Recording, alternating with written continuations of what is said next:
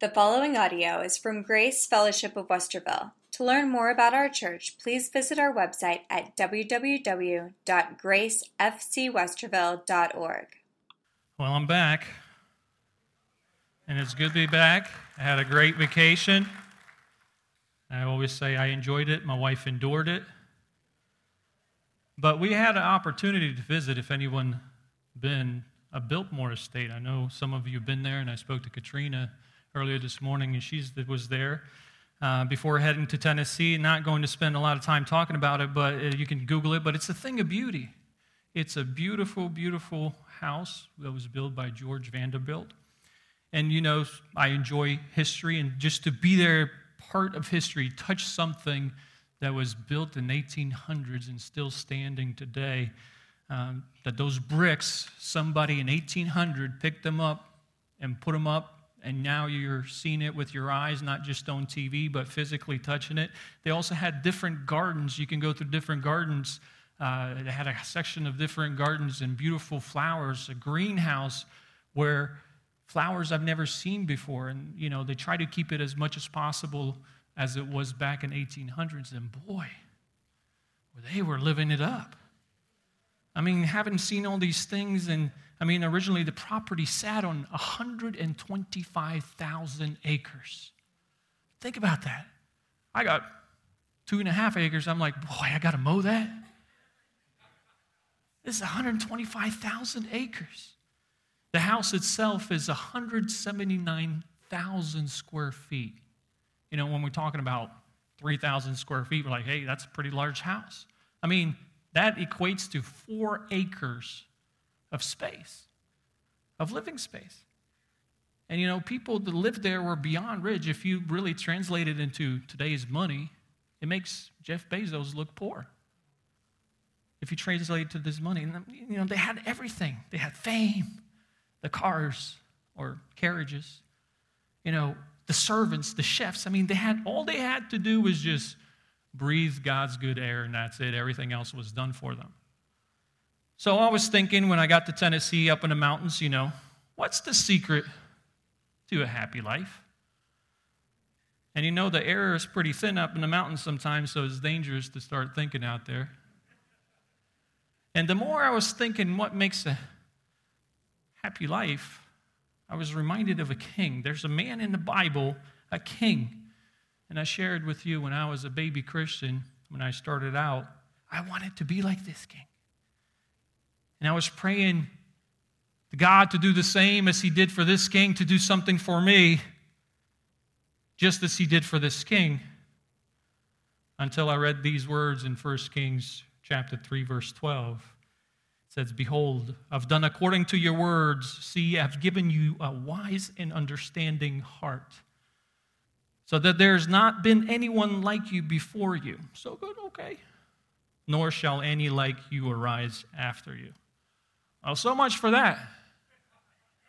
Can't be like this king. And the king was King Solomon, the wisest person the world's ever seen, the richest person. He had everything. So I changed my prayers and said, God, give me at least like 90% of what he had. You know, give me some of that wisdom, and don't have to be like him 100%. You see, King Solomon, too, had everything. And look what he says in Ecclesiastes chapter 2, verses 4 through 10. He says, I made my works great. I built myself houses. I planted myself vineyards. I made myself gardens and orchards. I planted all kinds of fruit trees in them. I made myself water pools from which to water to the growing trees of the grove. I acquired male and female servants, had servants born in my house. Yes, I had great possessions of herds, flocks, than all who were in Jerusalem before me. I also gathered for myself silver and gold, special treasures of kings of the provinces. I acquired male and female singers, the delights of the sons of men, and musical instruments of all kind. So I became great and excelled more than all who were before me in Jerusalem. Also my wisdom remained with me. Whenever my eyes desired, I did not keep from them. I did not withhold my heart from any pleasures, for my heart rejoiced in all my labor, and this was my reward for all my labor. Kind of sounds like the Vanderbilts, built himself mansions and pools and orchards and so forth. And then if you look at Ecclesiastes 1:16, it says, I commuted my heart, saying to his heart, look, I have attained greatness. I have gained more wisdom than all before me in Jerusalem. My heart has understood great wisdom and knowledge. And then Ecclesiastes 2:25 says, for who can eat or who can have enjoyment more than I? So obviously he had a good life, right? I mean, talk about a person who had all his needs met. He was richer, he was wiser than any man in history in the world. But yet this wise king comes to an old age, nearing the end of his life. And Ecclesiastes 2:11 says, then I looked at all the works that my hands had done, and all the labor in which I have toiled. And indeed, all was vanity and grasping for the wind. There was no profit under the sun. In Ecclesiastes 1:2, he says this, the words of the preacher, the son of David, the king in Jerusalem, vanity of vanities, says the preacher, vanity of all vanities, all is vanity. And he says, all is vanity. Came to the end of his life. And he was not happy either. And he goes on to say this in Ecclesiastes 5:10. He who loves silver will not be satisfied with silver, nor he who loves abundance with increase. This is also vanity. So why is Solomon not happy? And folks, the reason he was not happy is because he forgot the beautiful song, the beautiful words his father David wrote. And kids, you should listen to your parents once in a while. They know a thing or two because they've seen a thing or two, right?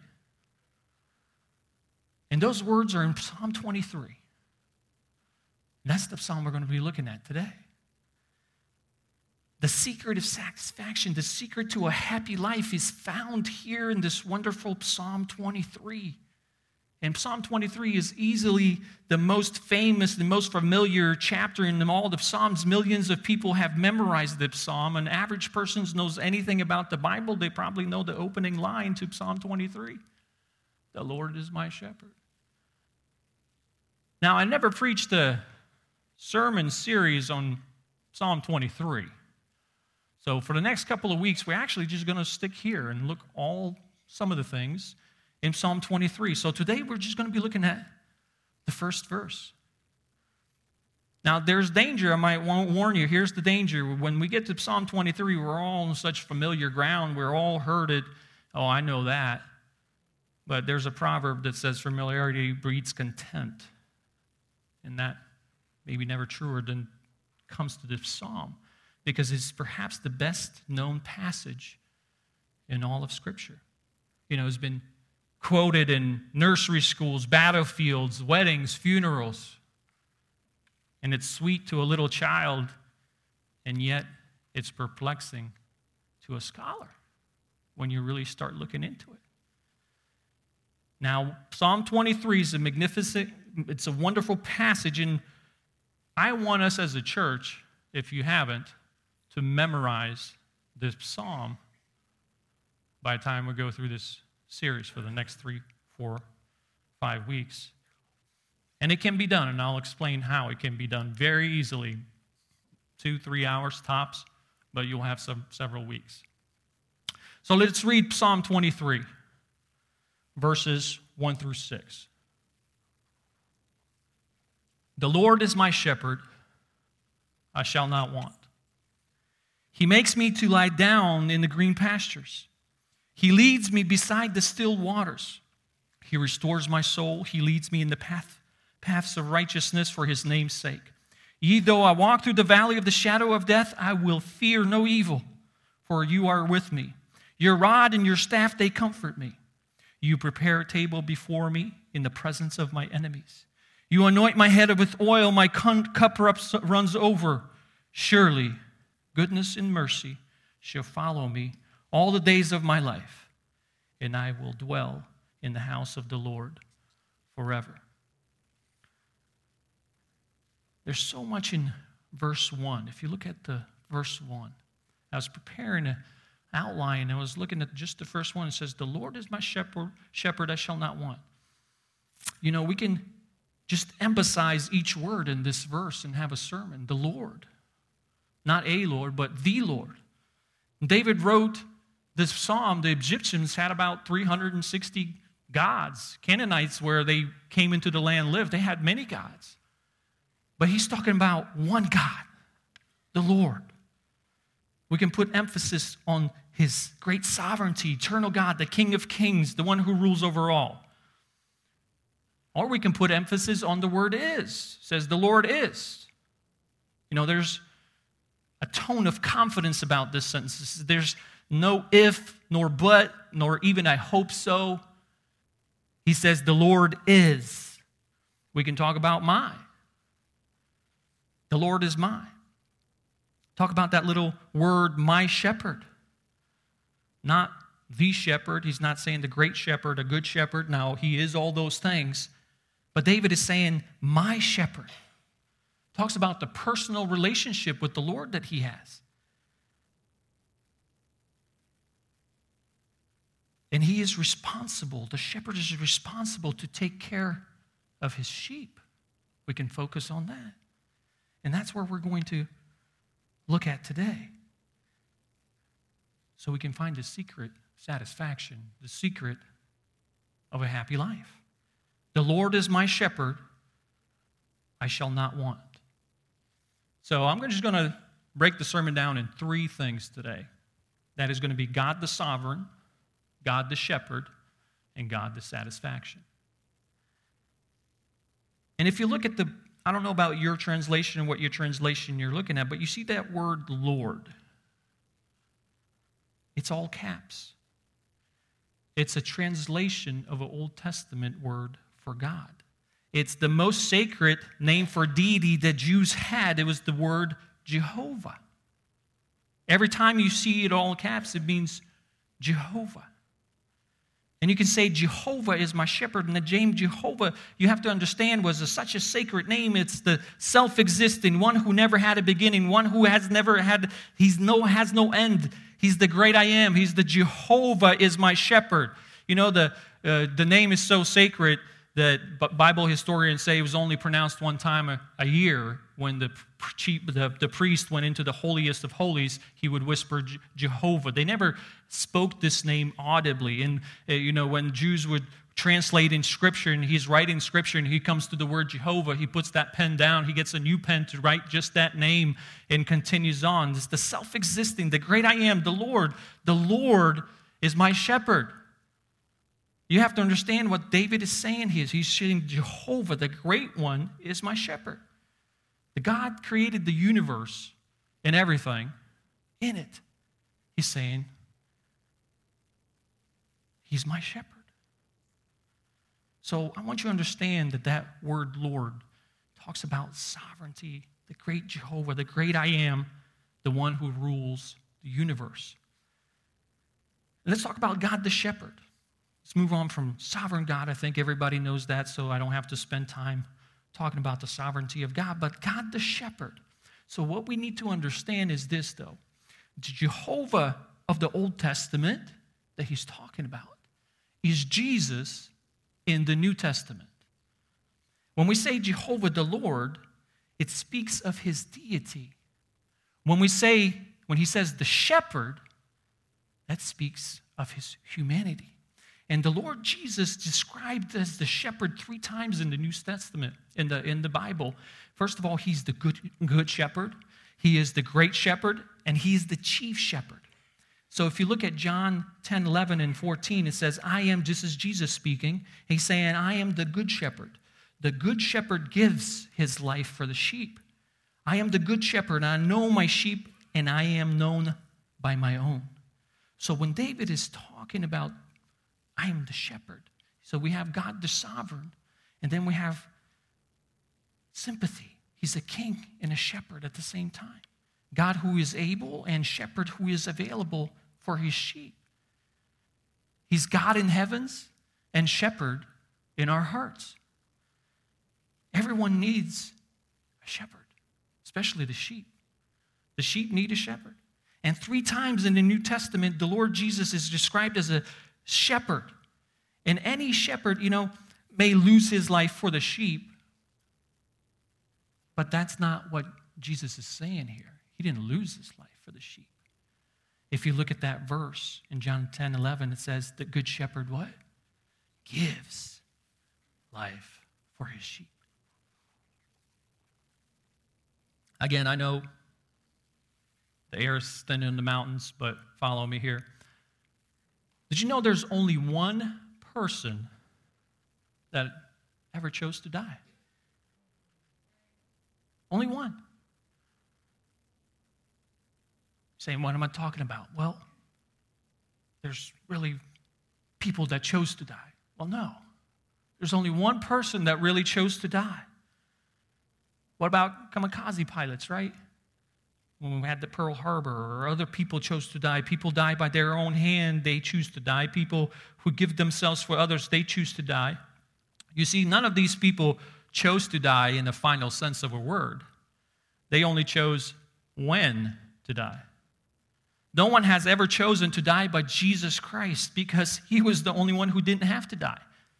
All the rest of us are going to die sooner or later. Some people may just choose to die a little sooner, but nobody has chosen to die except one, and that was Jesus. He laid down his life for his sheep. So everyone, you and I, and everyone before us, and everyone after us will eventually have to die. But only one person, the good shepherd that gives life for his sheep, he didn't have to die. And Bible says in Hebrews 13:8, Jesus Christ is the same yesterday, today, and forever. Well, if that's true, then Jesus is God. He had no beginning, he has no end. He's who was and is to come. He always been and he will be forever. And folks, when we see Jesus Christ dying on the cross, he's in total control. He's in total control. He says, Father, I commit my spirit to you. Put my spirit in your hands. When most people die, we told they're reflectively trying to gasp for their last breath.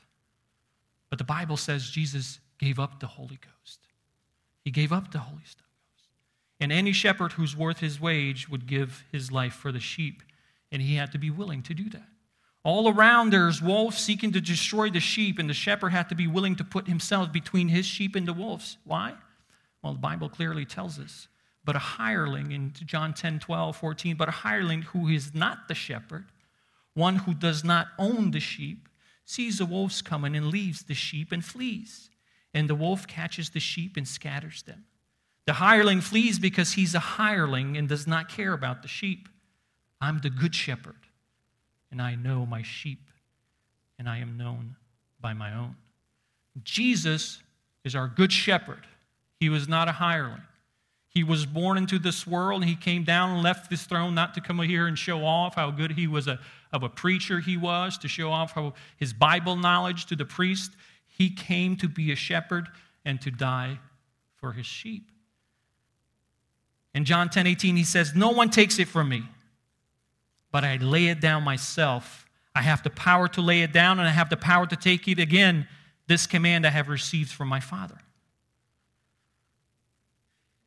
Now, folks, let's see a farmer. Have you ever heard of a farmer actually dying for his sheep? He's out in the woods or something. I've never heard of a farmer dying for the sheep. Maybe he was defending the sheep and scared off the wolves. He shot a gun or something like that. But I often heard sheep dying for the shepherd, right? The shepherd needs some meat to eat. Maybe that's why he keeps the sheep in the first place. Wants food. But have you ever heard of a man or a person stand up and say, I'm going to die for this goat or this sheep? You say, well, that's absurd. What's more absurd is God dying for us. It's more unthinkable that God would die for man.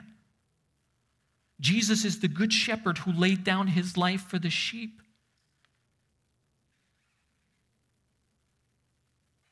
And when he laid his life down for the sheep, the good shepherd, that dealt with the penalty of sin. Because in book of Romans 6:23 says, the wages of sin is death, but the gift of God is eternal life in Christ Jesus our Lord. And that's what Jesus paid. And folks, we need to understand, either you will be pardoned, your sin will be pardoned in Christ, or it will be punished in hell. But one thing is for sure, folks, it will not be overlooked. Because God laid down his life for the sheep to deal with the penalty of sin. And unless there's a good shepherd who has died for your sins, you're going to have to face the wrath of angry God at Judgment Day with your sins unatoned. He's the good shepherd. But then the Bible also calls him not just the good shepherd, which tells us of his dying for us, which we read in John 10:11, but he's also shown in the Bible as the great shepherd. Look, if you will, in Hebrews 13, verses 20 through 21. It says, now may the God of peace, who brought up the Lord Jesus from the dead, that great shepherd of the sheep through the blood of everlasting covenant, make you complete in every good work to do his will, working in you what was pleasing in his sight through Jesus Christ, to whom be glory forever and ever. Amen. So we read in John 10:11 that he was a good shepherd. He died for the sheep. In Hebrews here 13, he's called the great shepherd. See that in verse 20, who brought up the Lord Jesus from the dead. Let me ask you a question. What good is a dead shepherd? A dead shepherd can't do any good to the sheep, right? He died to save them. We read in Isaiah 53:6, it says, all we like sheep have gone astray. We have turned everyone to his own way, and the Lord has laid on him the iniquity of us all. So, yeah, he died. The good shepherd died. But what good is a dead shepherd? In reality, we're now left, if he's dead, we're left without him. We're lost. We're unprotected. We're exposed to predators. Dead shepherd, he's not good at all, except that he paid the penalty for the sins. But Hebrews says, the great shepherd, it speaks of his resurrection. The Lord was risen. That deals with the power of sin. Death couldn't hold him down. He's the great shepherd. Not only he's the good shepherd, he has to be good died for our sins, but he's the great shepherd. He rose from the dead, and that's what makes him great. Now, a living shepherd can do you some good, can't he? Psalm 23, if you look at it, it really begins with the Lord is. He didn't say the Lord was or the Lord's going to die, or he says the Lord is my shepherd.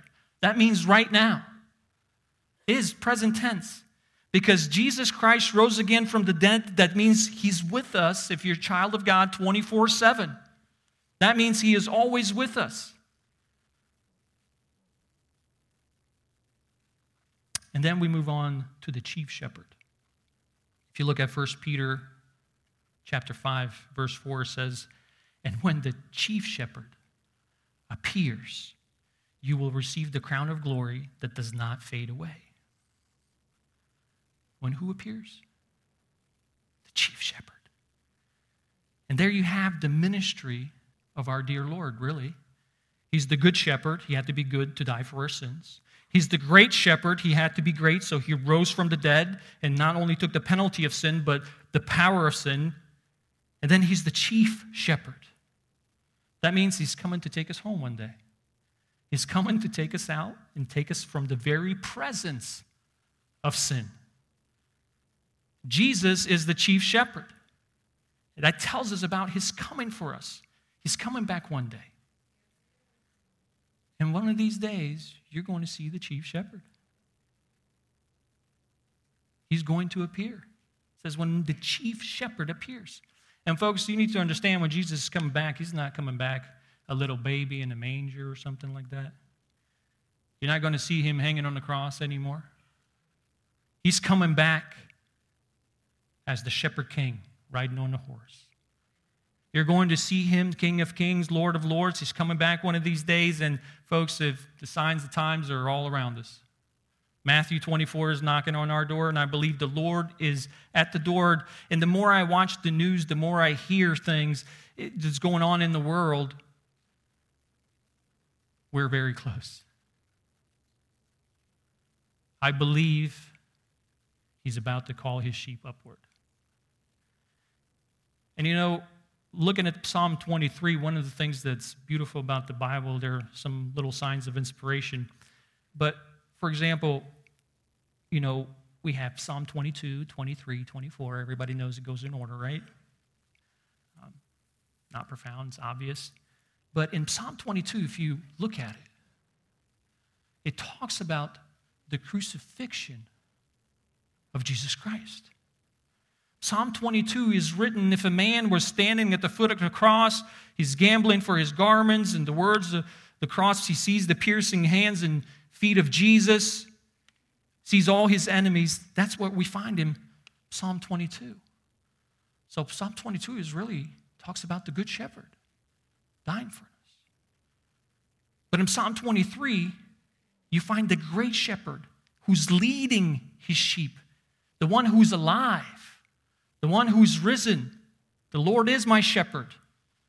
And then in Psalm 24, you find the chief shepherd coming for his sheep again. If you look at Psalm 24, verses 7 through 10, it says, lift up your hands, O gates, and be lifted up your everlasting doors, and the King of glory shall come.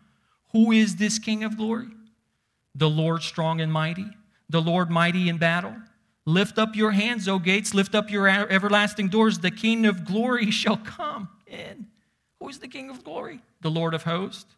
He's the King of glory. You see that? It talks about him coming back. That's the chief shepherd. 3 Psalms. You see the good shepherd, the great shepherd, the chief shepherd. The good shepherd had to pay the penalty of the sin. Great shepherd rose again. And the chief shepherd will be coming back. But now, wait a minute, Cornette talked about God the sovereign, God the shepherd.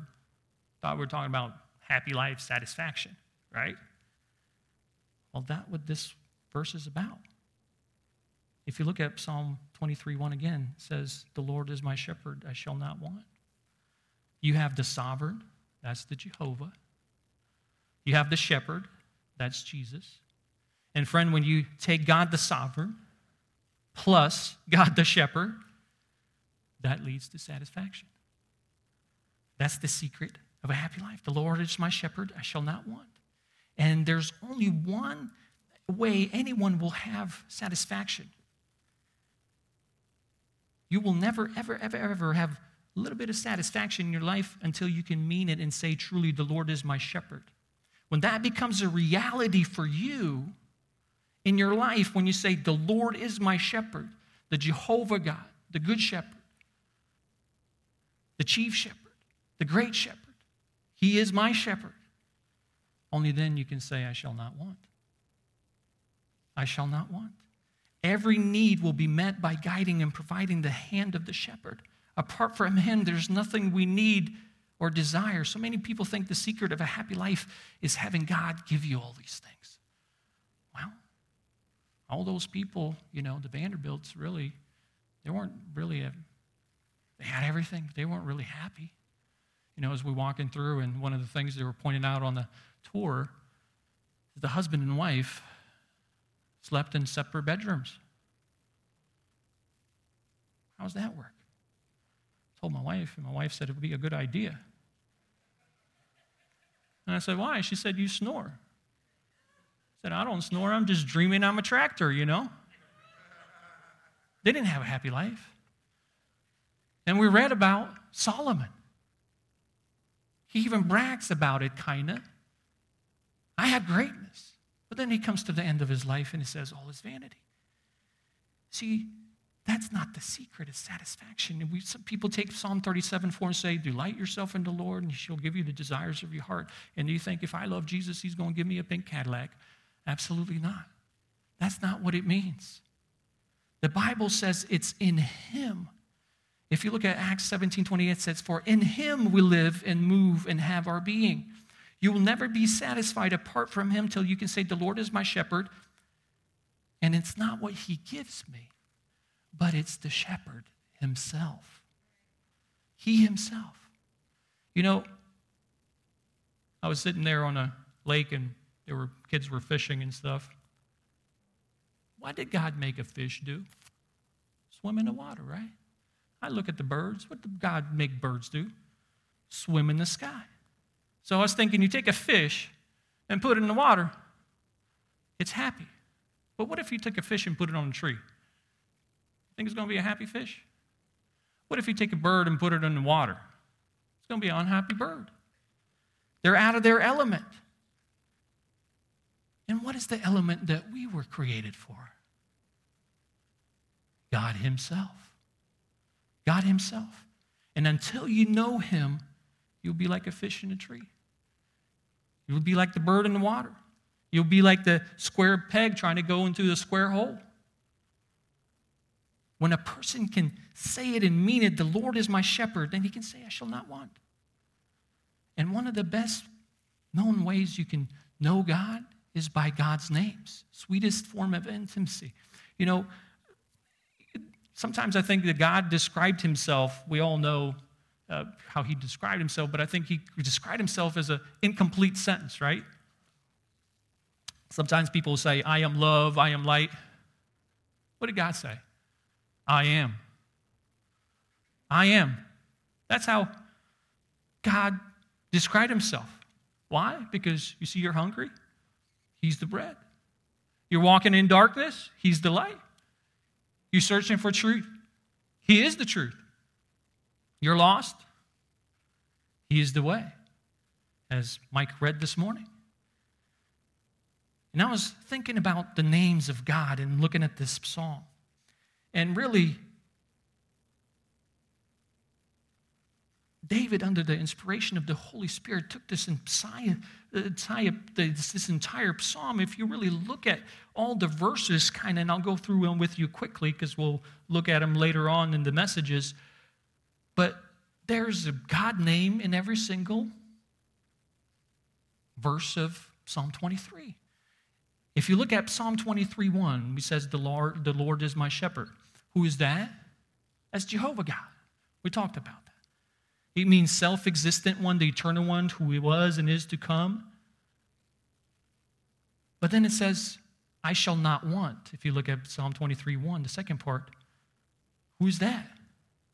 I shall not want. Well, that's Jehovah Jireh.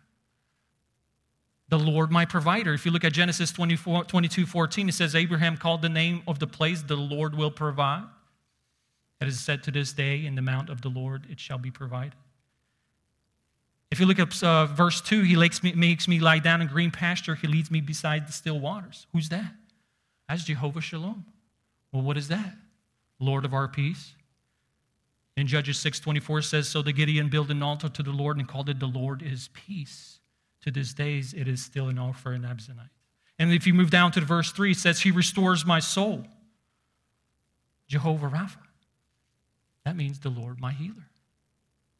In Exodus 15:26, it said, if you diligently heed to the voice of the Lord your God and do what is right in his sight, give ear to his commandments and keep all his statutes, I will put none of the diseases on you which I have brought on the Egyptians, for I am the Lord who heals you. And then he leads me in the paths of righteousness for his name's sake. Jehovah Tzedekah, that's the Lord is our righteousness.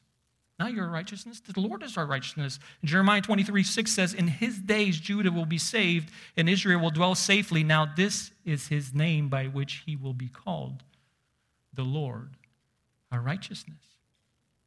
And if you move down to verse 4, though I walk through the valley of shadow of death, I will fear no evil, for you're with me, with your rod and staff will comfort me. Jehovah Shema, that means the Lord is ever present. So when we're going through rough patches and anything, he's always with us. In Ezekiel 48:35 says, all the way around shall be 18,000 cubits, and the name of the city from that day should be, the Lord is there, because the Lord is everywhere. Jehovah Shema. In verse 5, you prepare a table before me in the presence of my enemies. You anoint my head with oil, my cup runs over. So, protecting from his enemies. What is he doing? Jehovah Nissi, the Lord is our banner. The Lord is our banner. Moses built an altar and called it by name, the Lord is my banner, in Exodus 17:15. What David was saying, folks, is not the satisfaction to what things he gives us, but it's who he is. Is the Lord your shepherd?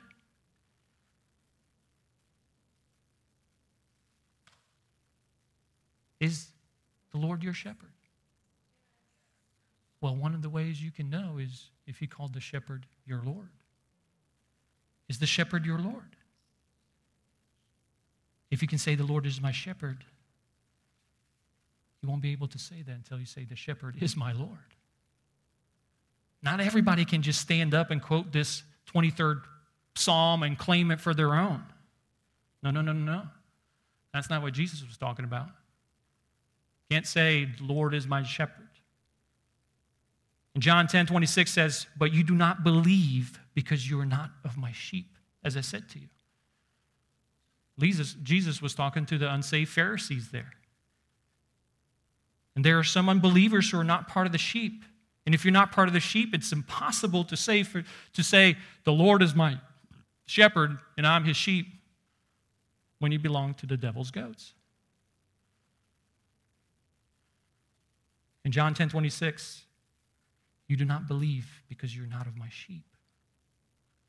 You see, there has to be a relationship between the sheep and the shepherd. In John 10:27 it says, my sheep hear my voice and I know them and they follow me. So when you say my shepherd, does the shepherd say my sheep? Do you hear that back? Because you know his voice and they follow me. Do you hear his voice? Did you receive him as Savior and Lord of your life? My sheep hear me. They hear my voice, and I know them, and they follow me. He had a personal relationship with this shepherd. If you look at John 10, verses 3-5, it says, to him the doorkeeper opens, the sheep hear his voice, and he calls his own sheep by name and leads them out. And when he brings out his own sheep, he goes before them, and the sheep follow him, for they know his voice. Yet they will by no means follow a stranger, but will flee from him, for they do not know the voice of strangers. My sheep hear my voice, and I know them, and they follow me. Do you know why we have so much false teaching and so forth? Because people don't study the Word. You want to hear God say something? You know, sometimes people look for signs or looking for some kind of miracle. If you really want to know what God is saying, it's right here. There's nothing new. You want to hear his voice? Read this. Read this. It's right here. There's nothing new. You're not going to have some kind of experience. You need some kind of experience to understand God. Everything God wants to say to you is right here. That's it. And David knew his shepherd. He knew his voice. He was familiar with him. David was not just any sheep, but he's a sheep that became familiar with his voice. And that's why he said, I can walk through the valley. He's going to be with me. He's going to provide. David had a sweet fellowship with his shepherd. Then it's a permanent relationship. Look at what Jesus says. It's not just a personal relationship, it's a permanent relationship. John 10:28 says, and I give them eternal life. They shall never perish, neither shall anyone snatch them out of my hand. Now, any shepherd, a farmer, is going to lose some sheep. But the good shepherd never lost one. Never lost. He says, I give them eternal life, and they shall never perish. People ask me, do you believe in eternal security? I do. Eternal security, what does that mean? It means, folks, you're looking at a man that can't die. That's what that means. Sure, he can die. but it's impossible for me to die. In John 11:26 says, and whoever lives and believes in me shall never die. Do you believe this? I do. Well, what if you die? Well, I won't be dead. I'll just move out. We're just pilgrims. Finally move into my country home. Maybe God's giving me one of those Biltmore estates. I don't know. But he says, I give them eternal life, and they shall never perish. Eternal, how long is that? It's never ending. I give them eternal life. And folks, not only that, it's better. It's a protected relationship. If you look at that verse again in 10:28, it says, I give them eternal life, and they shall never perish, neither shall anyone snatch them out of my hand. When people say, well, I see people snatch. Well, they're goats. They were never with us. They were pretending to be a sheep. I mean, when you come to God, when you truly confess your sin, and you taste how good he is, you may be a backsliding and so forth. You have to be a goat to go back to Jesus. You see, the sheep, even though they go astray, they always come back. And I don't think the good shepherd is going to lose any of his sheep. I give them eternal life. They shall never perish. And that's the secret of a happy life. Secret of satisfaction is the Jehovah himself. The Lord is my shepherd. When I say that, then I can say, I shall not want. The secret to being able to say, I shall not want, folks, is to truly understand what David is saying when he says, the Lord is my shepherd. We were on vacation, and when we got to Tennessee, the house was a big house. And I didn't know it was going to be that big. So I called out my sister and said, hey, since they're doing, her kids, nephews, since they're doing, that online schooling now, maybe they can come down and also be with Stella and so forth. There's plenty of room. So they came down. And, we had a good time. We have our breakfast, lunches, activities, and things like that. But one of the things I always told them throughout the week was I challenged them to memorize Psalm 23. They were not that into it. I said, hey, memorize it, Psalm 23. Until I said, I'm going to give you $100 each if anyone can memorize Psalm 23 and tell me word for word, not miss a word, by the time we leave vacation. Still no interest. As a matter of fact, one of them said, man, I don't need $100. But that all changed because we're watching TV and I see my daughter on the steps and she's saying like this. I'm like, okay, probably something happened, made her unhappy. So I go over there. She's like, I'm ready to recite. I said, okay. Guess what? She got $100. So I went and told all the boys that Stella just received $100. She didn't have to pull any weeds.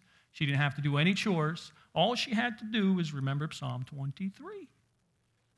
And they saw the cash money. 3 hours later, they're all lined up.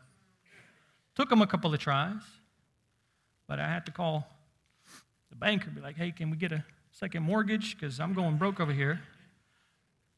And guess what? All of them got it. Except the 5-year-old, he couldn't read, and he was so frustrated, he wanted the $100. And my daughter was helping him, trying to memorize it. She was reading it and telling him, hey, repeat after me. And, and he said this, and I had to write it down. And because he didn't want to see everybody looking at him because he was embarrassed, he tried, and he just couldn't get past verse 1. So on the last day, he said, he was almost crying that he wanted to do it, but he couldn't do it. So I said, tell me what you can remember. So we went in the kitchen, and he said this, He misquoted the psalm, but I think it was great because it helped me in my preparation. He said, "The Lord is my shepherd. I've got all I want." The Lord is my shepherd. I gave him $1 for that. So that's at least worth $1. But that's the secret to a happy life. The Lord is my shepherd. I've got all I want. Folks, there's an example I was reading about a little boy who loved pancakes so much that he would glutton himself, and over the pancakes, his mother thought that she would cure him of this disease, and she said, "I'm going to make you all pancakes that you want." He thought it was a great deal, so he started eating them up. And she continued to make him, and she says, "Johnny, do you want another pancake?" And he says, "I don't think I even want the ones I had." Folks, you see, what this illustrates for us, our deepest recesses, even we see it with Solomon, people in real life too, all these, even what we think is satisfaction, is dissatisfaction. It's not satisfying. We think it's going to satisfy us, but then it just ends up being another dissatisfaction, as with the pancakes. The Lord is the good shepherd. He laid his life for the sheep. He died for you. The Lord is the great shepherd. He rose from the dead to guide you and lead you. He's not a dead shepherd. He's here to lead you and guide you through your life. And when you give your heart to Jesus, he doesn't just say, "All right, sink or swim." He's here. And he's the chief shepherd, folks. He's coming again. He's coming soon, and you need to be ready. And if the Lord is truly your shepherd, you'll live a happy, satisfied life. Because he'll take care of everything, your spiritual needs, your emotional needs, your directional needs, your physical needs, and most importantly, your eternal needs. Folks, he will satisfy them all. And all his sheep said, Amen. Let's pray. Father, thank you so much for giving us this time to come to your word and think about just this one verse, Psalm 23:1. The Lord is my shepherd, what it truly means. Yet there's so much in it. Father, let us analyze our lives. Are you really the shepherd of our lives? Do we come to you first when we have needs? Do we run to the shepherd and hoping he would take care of us? And based on what you say in the Bible, which I believe is true, you will take care of us. You will never leave us alone. And Father, I'm so thankful for this church, and only you know the future. And we ask for a blessing that we can be a blessing to this community, to the people around us, friends, relatives. And Father, I also pray today for Vincent and Marilyn as they head out to Florida. I ask that you bless them and keep them, look over them, and help them find a church where they can continue serving and be an encouragement there. And I also ask, as we leave this place today, that the grace of the Lord Jesus Christ, the love of God, and the fellowship of the Holy Spirit be with us all. Amen.